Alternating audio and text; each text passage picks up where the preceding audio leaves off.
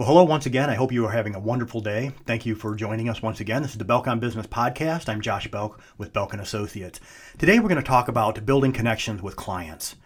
And in every business, it's extremely important that you have a good relationship with your clients. And being in a service industry, it is extremely important in your business. I don't care if you're selling watermelons, if you're selling real estate, whatever it is, you want to have a good relationship with that person that's actually doing business with you.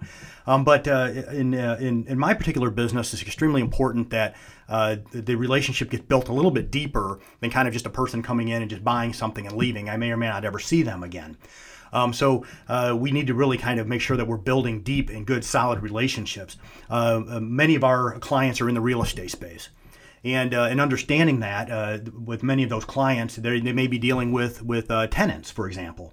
And they want to have a good relationship with that tenant. That tenant's their customer. Maybe they have a buyer or seller's list. They want to build deep relationships, long-lasting relationship with people that are buying and selling properties to and from them. And so building connection with clients. And I'm going to talk about maybe 6 different areas that we can look into as far as building deep and lasting relationships with our clients. First of all, is having an understanding of what sort of issue is your client facing.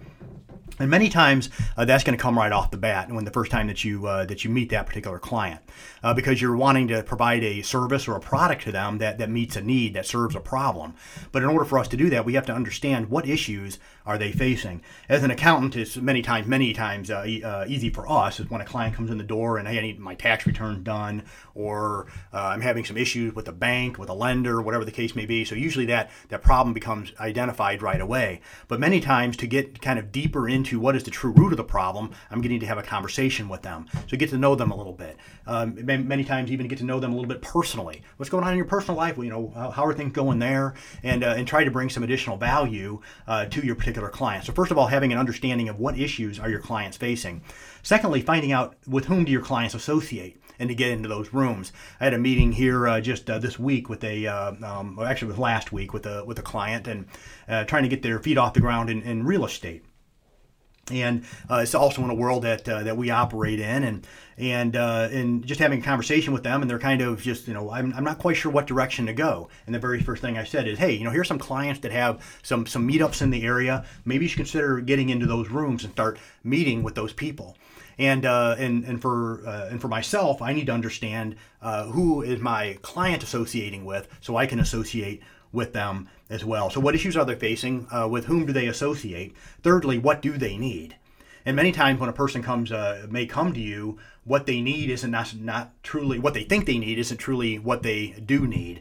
And so that does take a little bit of discernment on our part, but that's why we have that conversation. But really trying to identify is what does our client really need? And be able to provide a service or a product that meets that particular need. Fourth, who are their thought leaders and influencers? And so many times a conversation that I'll have with a client will be, hey, what book are you reading? Or maybe I'll notice maybe in their backpack, a book that they're reading.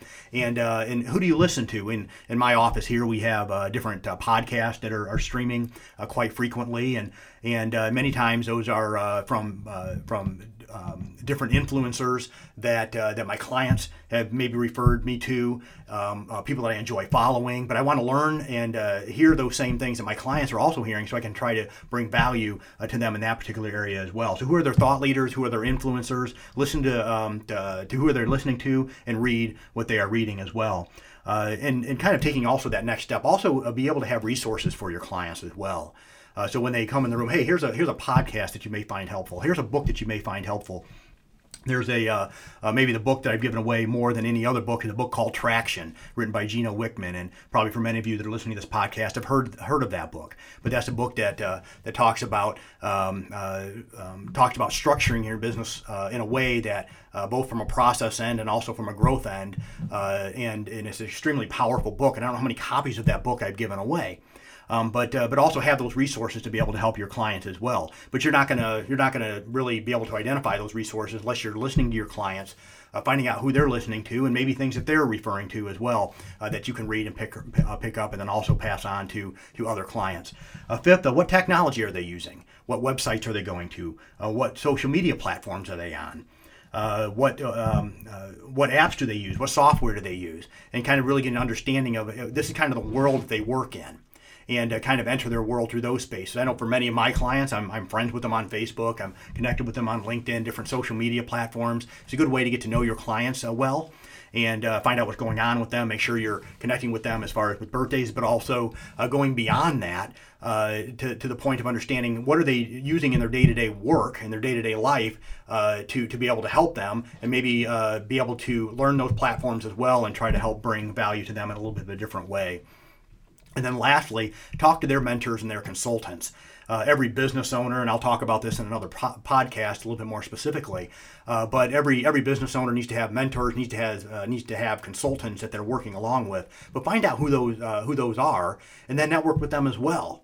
I don't know how many times that I've had a conversation with a client. They say, hey, you know what? I'm using this particular person to help me in this area. Maybe it's in marketing. Maybe it's in the legal side, whatever it may be, business development area. And then I'll end up having a conversation with them and in a way to maybe try to help our client, our mutual client, and then end up finding out that I'm able to build a relationship with them. And now all of a sudden I'm building a network from that. So talk to their mentors, talk to their consultants, and find out not only how to help your client, maybe also to help them, and then also to be able to cultivate that particular relationship. So 6 different maybe ideas on ways that you can build a connection with your client. Hope this brought you some value. Have a wonderful day.